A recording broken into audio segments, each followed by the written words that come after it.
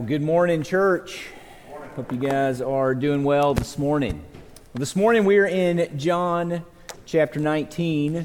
John chapter 19, and we're answering the question, why should Jesus' death captivate us? Why should Jesus' death captivate us?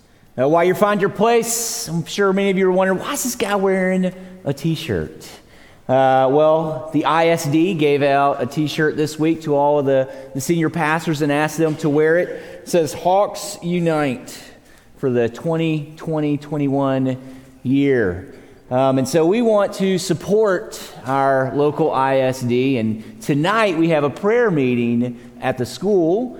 So we are going to be meeting over at East Ridge at 6 o'clock, gathering around the flagpole to pray for our school, to pray for the school year starting off. And so hopefully you guys will join me over there tonight at 6 o'clock as we, support our local Red Oak ISD. So hopefully you guys have found your place by now in John chapter 19. I'm going to begin reading right there at the end of verse 16 on down to verse 30. Then we'll pray. And then we'll dive into the message today as we're talking about the crucifixion of Jesus and the hope that Jesus provides us. Beginning right there at the end of verse 16. So they took Jesus, and he went out bearing his own cross to the place called the place of a skull, which in Aramaic is called Golgotha. There they crucified him, and with him two others, one on either side, and Jesus between them. Pilate also wrote an inscription and put it on the cross. It read, Jesus of Nazareth, the King of the Jews. Many of the Jews read this inscription, for the place where Jesus was crucified was near the city, and it was written in Aramaic, in Latin, and in Greek. So the chief priests of the Jews said to Pilate, do not write the King of the Jews, but rather this man said, I am King of the Jews. And Pilate answered, what I have written. And when the soldiers had crucified Jesus, they took his garments and divided them into 4 parts. 1 part for each soldier, also his tunic, but the tunic was seamless, woven in one piece from top to bottom. And so they said to one another, let us not tear it, but cast lots for it, to see whose it shall be. This was to fulfill the scripture which said, they divided my garments among them, and for my clothing they cast lots. So the soldiers did these things. But standing by the cross of Jesus were his mother and his mother's sister, Mary, the wife of Clopas, and Mary Magdalene. And when Jesus saw his mother and the disciples whom he loved standing nearby, he said to his mother, woman, behold your son. And then he said to the disciples, behold your mother. And from that hour the disciples took her to his own home.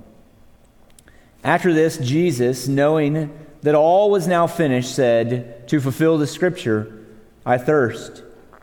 A jar full of sour wine stood there, so they put a sponge full of the sour wine on a hyssop branch and held it to his mouth.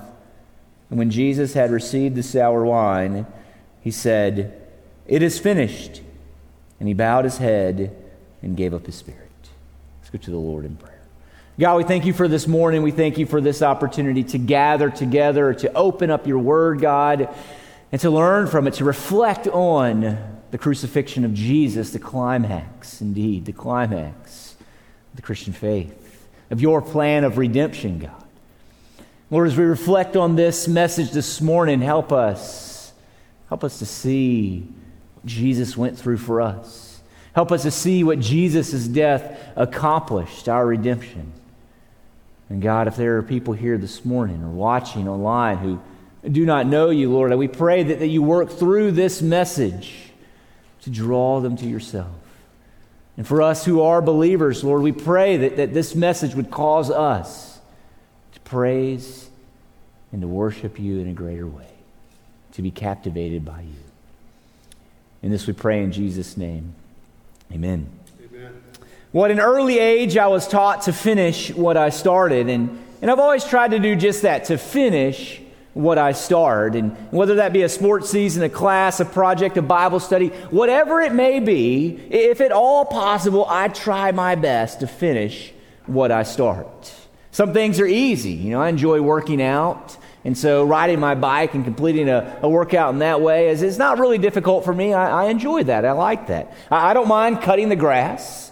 And so a couple of hours on my mower with a podcast or an audio book is really not a bad way for me to spend the morning or the afternoon once a week.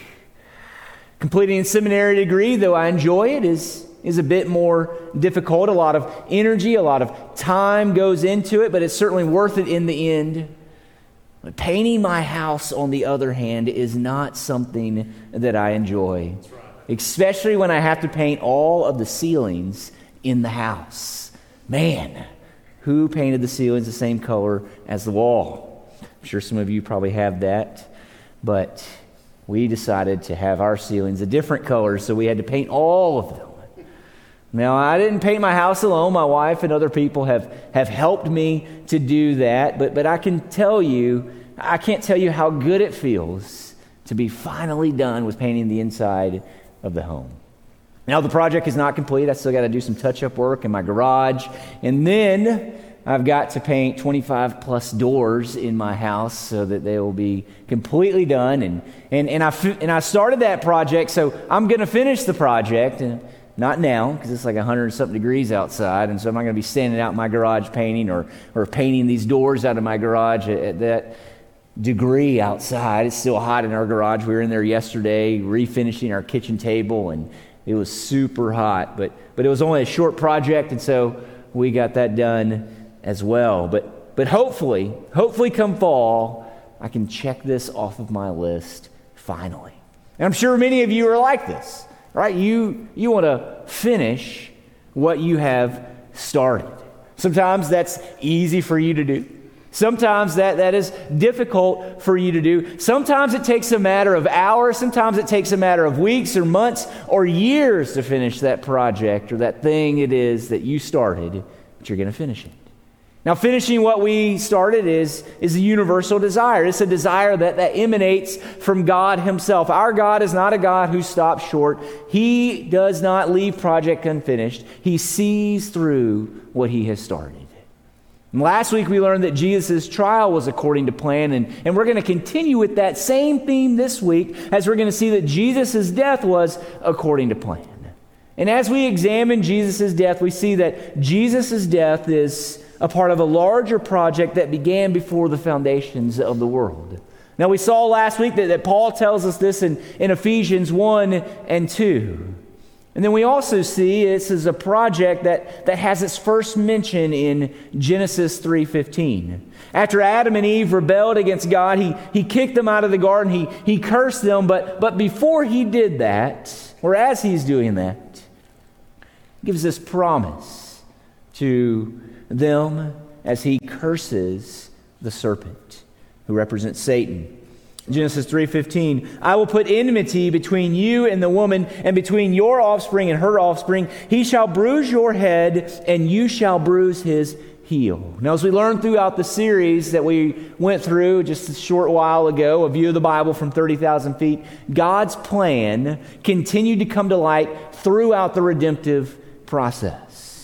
We learned it was necessary that God send a Savior because mankind is desperately wicked. The worldwide flood, the Tower of Babel, is just an early indicator of how wicked we actually are. And then as we move through the narrative, we see that Abraham, he represents this narrowing of God's promise as it centers in on one family. As does God's promise to David that a king would sit on his throne forever and ever. And as you read through the biblical narrative, you see that Jesus' death was according to plan. Jesus' death was not plan B. Jesus' death was plan A. And John goes to great lengths to show us that Jesus' death was according to plan in this chapter and in the previous chapter that we looked at last week. Amen. Jesus' death and the events surrounding it were according to plan. Now, as you work through chapter 19, you see this phrase that continually comes up over and over again, that the scriptures might be fulfilled. It says that in one way or another as you walk through chapter 19. And we're going to look at three instances of this in verses 24 to 26, and it also occurs again in verse 37. So in verse 24, we learn that Jesus' clothing was divided among the soldiers by lot. And this connects us back to Psalms chapter 22. This section from which this quote is pulled from reads like this. For the dogs encompass me. And this is David speaking, but this is alluding to the crucifixion, as you can picture this. For the dogs encompass me. A company of evildoers encircles me. They have pierced my hands and feet. I can count all of my bones. They stare and gloat over me. They divide my garments among them, and for my clothing they cast lots. But you, O Lord, do not be far off. O you, my help, come quickly to my aid. Deliver my soul from the sword, my precious life from the power of the dog. Save me from the mouth of the lion. You have rescued me. From the horns of the wild oxen. I will tell of your name to my brothers in the midst of the congregation. I will praise you. In verse 28, Jesus said, I thirst. And this is another instance that connects us back to Psalms chapter 22, as well as it connects us to Psalms chapter 69, which represents David's plea to God to rescue him from his enemies, not allowing them to have the last word. Certainly we see Jesus in Psalm 22 match the events of the cross. As we read through that particular psalm there, you see that. These dogs are encompassing him. These evildoers are encircling him. His hands and his feet are pierced. They're casting lots for his clothing. And again, in Psalm 22, we see that he thirsts. In Psalm 69, we see that Jesus thirsts as well. And just as God rescues David from his enemies, God rescues Jesus from his enemies as well. He says there at the end of Psalm 22, you have rescued me from the horns of the wild oxen. He says, I will tell of your name to my brothers in the great congregation. I will praise you. See, God rescues David from his enemies. God rescues Jesus from his enemies as well. As we'll learn next week, the cross is not the end. We'll look at the resurrection. Amen. But this week we are focusing on what took place during Jesus' death. In verse 36, Scripture is fulfilled when Jesus' bones are not broken. Not only is that a connection back to Psalm 22 again, but this is also a connection back to the original Passover passage in Exodus chapter 12. When the Passover was instituted, if you remember, the Israelites, they were to take a lamb and they were to slaughter this lamb. And they were to eat it. And they were to have their belt around their waist and they were to be ready to go. And they were also to do something specific that night. They were to take some of the blood from the lamb and they were to place that on the doorposts. And as the Lord came through that night, if he saw the blood on the doorposts of the house, he would not enter in and take the life of the firstborn. But those who did not have the blood on the doorposts, the Lord would not pass over, but the Lord would go in and he would take the life of the firstborn son. And that night, that's exactly what happened. The Israelites, they placed the blood on their doorposts, but the Egyptians did not. And as the Lord passed through, he passed over the houses of the Israelites. They were redeemed by the blood of that lamb, but the Egyptian sons were not. And if you remember, Pharaoh cast them out of the land, out there into the wilderness, so that they might worship the Lord. And one piece of instruction the Lord gave was that the Israelites were not to break any of the bones of the Passover lamb. And just as the Passover lamb's bones were not broken, we see here that Jesus' bones were not broken either. And that connection shows that Jesus serves as the eternal Passover lamb, the once and for all sacrifice for mankind. Jesus' blood assuages the Father's wrath. Jesus' blood redeems us from eternal death. All these actions took place according to plan to show that Scripture was fulfilled and that Jesus' death was according to plan.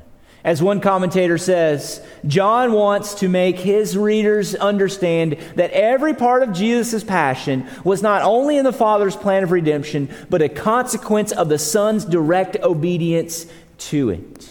Jesus died according to plan, and his obedience was given to the Father's will. Nothing was done haphazardly, nor did Jesus go to the cross unwillingly. Jesus did not go to the cross kicking and screaming at all. He allowed himself to be arrested in the garden. We saw that last week. Jesus could have walked away at any point. Jesus had power over them. Jesus had power over Pilate. The only reason that Pilate could pronounce a judgment on him was because the Father allowed it to take place. The only reason that Jesus went to the cross is because he allowed it to take place. If you remember that legion of soldiers, they fell to the ground as Jesus said, "I am He." He is the great God. He is the all-sovereign, all-powerful God of the universe. And he allowed his sham of a trial to proceed so that it might be according to plan. He accepted the beatings and the ridicule. He willingly carried his cross to Golgotha. He allowed his hands and his feet to be pierced to the cross, all according to plan. And we have to wonder, why did Jesus die for a sinful people?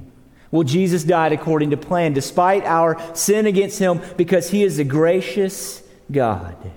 In Hosea chapter 11, we see God's grace and mercy firsthand when he does not turn away from the Israelites, though they continue to sin against him. Instead, beginning in verse 8, he says this, "How can I give you up, O Ephraim?" And Ephraim represents the northern portion of Israel after the split. So how can I give you up, O Ephraim? How can I hand you over, O Israel? How can I make you like Admah? How can I treat you like Zeboim? My heart recoils within me. My compassion grows warm and tender. I will not execute my burning anger. I will not again destroy Ephraim, for I am God and not a man, the Holy One in your midst, and I will not come in wrath. Expect God to say something different there. You expect him to say, "I will come in wrath because you have sinned against me." But God does not say that. Instead of destroying those who are there, what does God do? God draws near to them. Instead of sending his wrath on them, what does he do? He sends his grace and he sends his mercy to them. And though our sin is heinous, though our sin is offensive to God, it does not repel him away from those who are his. Instead, it causes him to draw near. Jesus left his heavenly abode to live as a man, to die an unjust death at the hands of the Romans for those who rebelled against him.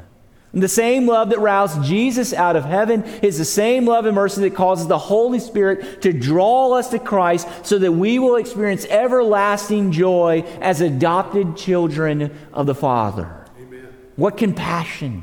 What love, what mercy and grace our God shows us.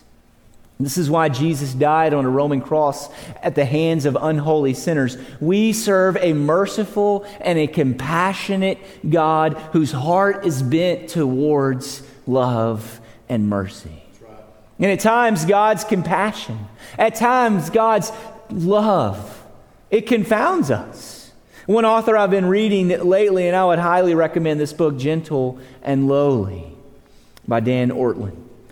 He says this, "The natural flow of the fallen human heart is toward reciprocity, tit-for-tat payback, equanimity, balancing of the scales. We are far more intractably lawish than we realize. As a result, we find it difficult to believe that God would actually pursue us as he does, that God would actually lavish his grace upon us. He would lavish his mercy upon us. But God tells us in Isaiah 55, 8 and 9, "For my thoughts are not your thoughts, neither are your ways my ways, declares the Lord. For as the heavens are higher than the earth, so are my ways higher than your ways, and my thoughts than your thoughts." God's thoughts, and this represents his plans, his devices, his intentions, his purposes. He says, those are higher than yours can ever be. Those are grander than yours could ever be. How high? Well, as high as the heavens are from the earth. In other words, his thoughts, his love, his compassion toward us stretches far beyond our mental capacity, far beyond anything that we could ever even imagine. And this idea leads that same author that I quoted earlier to say, his heartful thoughts for you outstrip what you can conceive. He intends to restore you into the radiant resplendence for which you were created. And that is dependent not on you keeping yourself clean, but on you taking your mess to him. You see what he's saying? It's not about your work. It's not about you trying to clean yourself up. It is about what Jesus has done on your behalf. But that's not how we naturally view God, is it?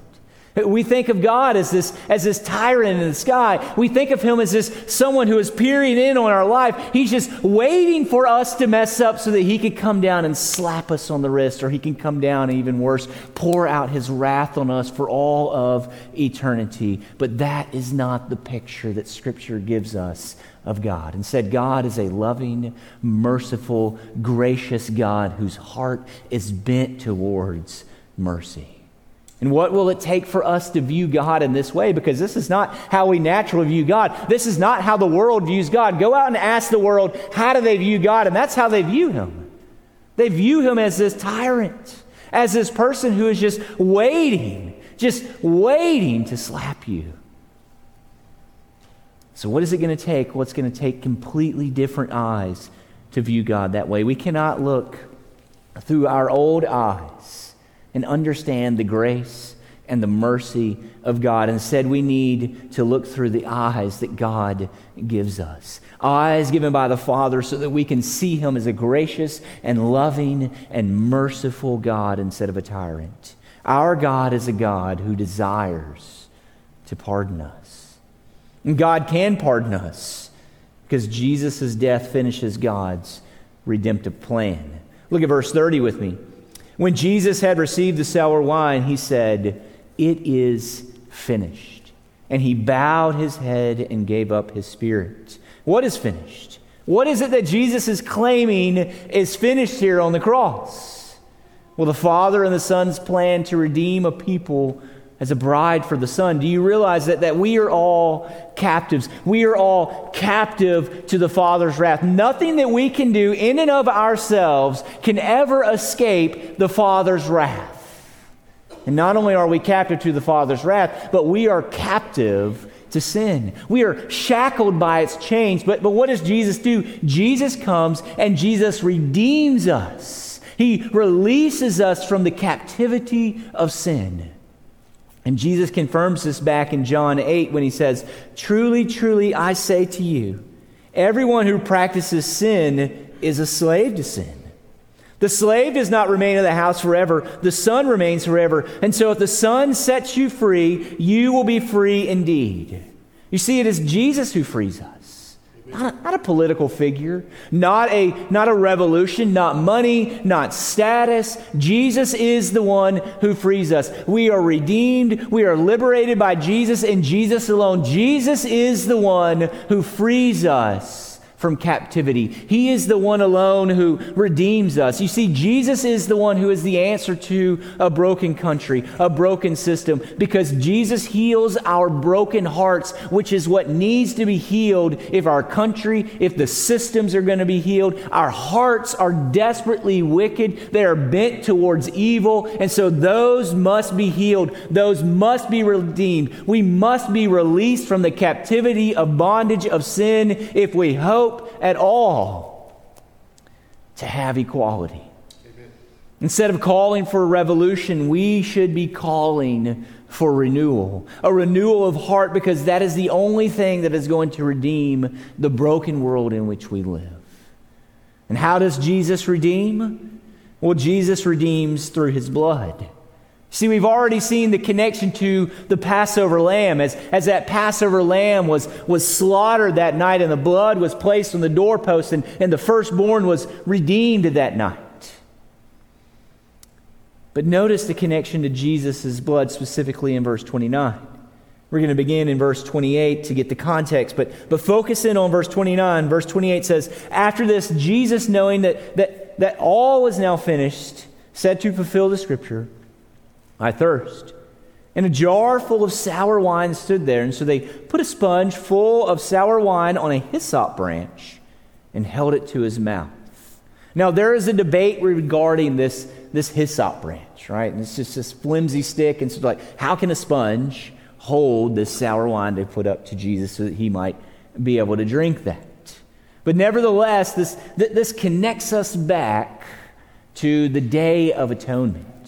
As the priests, they would take this hyssop branch and they would dip it in the blood of the lamb who had been slaughtered for the people.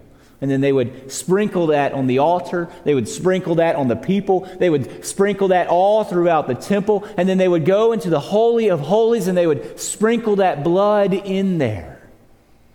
And on this day, it would atone for the sins of the people, so that the people could reside with God in this place where heaven and earth are coming together. And this is what the temple represents. It's almost like a mini Eden, where God and the people are able to come together in relationship again. But remember, we got kicked out of Eden. We're sinful people. And so we need something to cover that sin, and it is the blood of the animal that covers that sin on the Day of Atonement, as it is sprinkled there, this lamb that is sacrificed for our sins. But Jesus' blood acts just as the blood of the Passover lamb. It covers us and it purifies us so that we might be able to have a relationship with the Father. But Jesus' sacrifice and the lamb's sacrifice, they are not exactly the same. You see, it's called the Day of Atonement. And it is the Day of Atonement that happens once a year, every single year. Not only to mention there are all kind of sacrifices that are happening throughout the year. But here's a special day where this lamb was slaughtered in our place. And this happened every single year. Every single year this took place. It was necessary because the lamb's blood would only last for a year. But here is Jesus. He is the Passover lamb who is slaughtered for us. And Jesus' sacrifice is a once and for all sacrifice. It never has to happen again. It is a better sacrifice according to the author of Hebrews. It covers us. It purifies us. His death redeems us from the bondage of sin. His death redeems us from Satan's mastery over us and from sure death, where God's wrath will be poured out on us for all of eternity. And reflecting on Jesus' death should drive repentance. Jesus died because we sin. Our sin severs our relationship with God, and our sin is punishable by death. Sin is costly. And as the priests made these sacrifices each day and once a year on the Day of Atonement, it is to remind the people of how costly their sin is. And Jesus' death, as we reflect on Jesus' death, we are to be reminded of just how costly our sin is. In college, I had a roommate, and my college roommate, he ended up getting a DUI. And if you've ever known anyone who has gotten a DUI, you know that DUIs are very, very costly. He went to jail that night. He had to be bailed out, which costs money. And then he lost his ability to drive, and it's not easy to get around if you don't have a car. He also had to pay a huge fine. He had to go and see a parole officer for a time, and he even had to attend classes, which he had to pay even more money for. And the reason that DUIs are costly, and rightfully so, is because they want to persuade you to not drive while under the influence. And just as the costly nature of a DUI is meant to persuade you, focusing on Jesus' death, the infinitely costly, the infinite cost of Jesus' death should persuade us from sin. Yeah. See, repentance is just a succinct way of describing us turning from something. And in this case, we are to turn from sin. And we are to turn to follow God's way. and we are to live according to His wisdom. We are also to turn from our unbelief. Our belief that we can somehow earn our own relationship with God, that we can somehow pay for that we can somehow do enough good works, our self-righteousness, our thoughts of ourselves that we are better than we really are. We are to turn from that unbelief, and we are to turn to believe in Jesus. We are to turn from believing that we are the ones who can earn it and believe that Jesus is the only one who can earn it on our behalf. And Jesus' costly death, we should reflect on that. As we reflect on Jesus' beaten and bloodied and pierced corpse hanging on the cross, it should remind us how costly our sin is. It should remind us how costly our rebellion against God is. It should persuade us to turn from our lustful thoughts. It should persuade us to turn from gossip and dissension, from adulterous behavior, from cheating and stealing and injustice, among a number of other sins that we commit against God, whether we consider these sins big or we consider these sins small, just innocent little white lies. These are costly. So costly that Jesus had to come and die on the cross. He was beaten. He was bloodied. A crown of thorns was driven into his head. His hands and his feet were driven into a cross.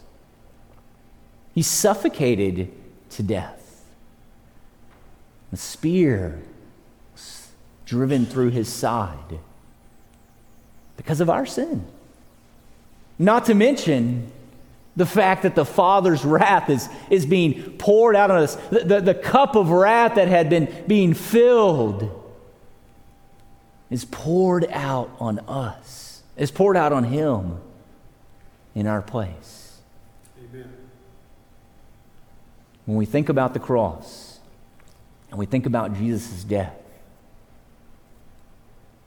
it should drive us to repentance. Away from living how we want to live, away from seeking to live as Big K King, as we talked about in our past series, so that we might rightfully assume our place underneath God's kingship, underneath His leadership, and following Him. Our sin, no matter how small or innocent we might believe it might be, separates us from a holy God, and it required the perfect Son of God to come and die in our place. We can and we should turn to God because Jesus' death took place according to plan so that you might believe and experience a restored relationship with God. You know, it's an odd place for a purpose statement to take place, but most of the time those take place at the beginning of the book where the author says, hey, this is why you should read my book. But John gives his purpose statement in verse 35. He who saw it has borne witness. His testimony is true, and he knows that he is telling the truth, that you also may believe. John tells us that he has provided this testimony about Jesus, not just the testimony of the cross, but the entire testimony throughout the book of John, so that we might believe. Believe what? Well, believe that Jesus is our Savior, that He is the one who provides us with the relationship with the Father, a relationship that we can never earn, that we should not look elsewhere for. The Savior, the Messiah, has come. He has died in our place. He has paid our debt. He has ransomed us from eternal death so that we might live according to God's plan, and we might experience salvation.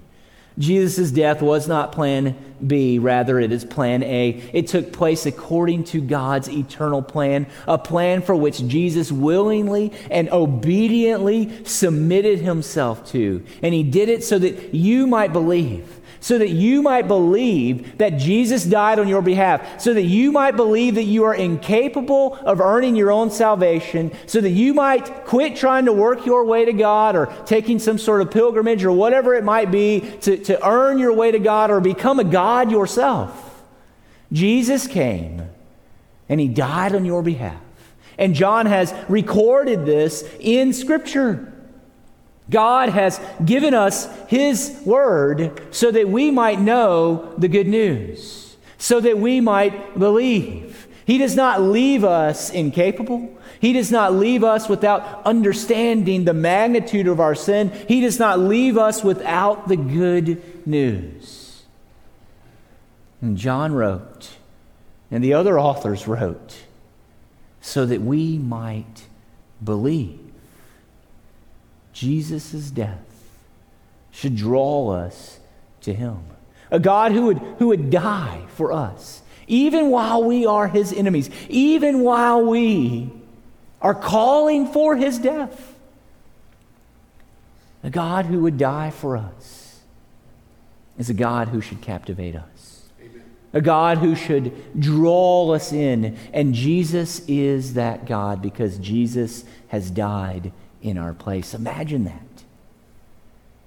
God did not just send somebody to show us the path to Him. God did not just send somebody as an example. God Himself came and died on our behalf so that He might make a way for us to have a relationship with Him and experience eternal life. That is simply amazing. God's heart is bent towards mercy.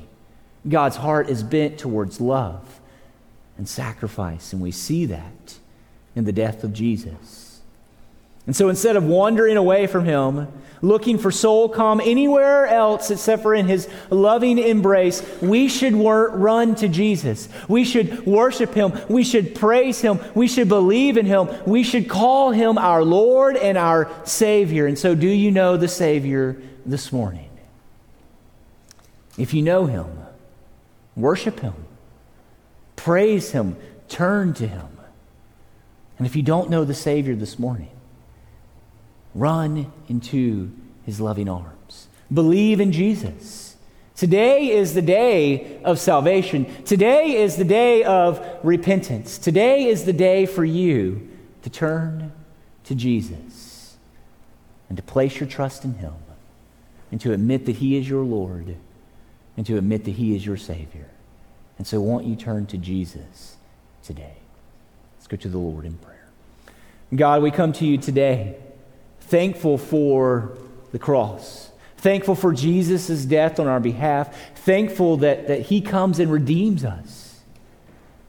And Lord, we ask that those who know Him, we might be driven to Him, to be captivated by Him, to worship Him and praise Him in an even greater way, to tell others about the good news.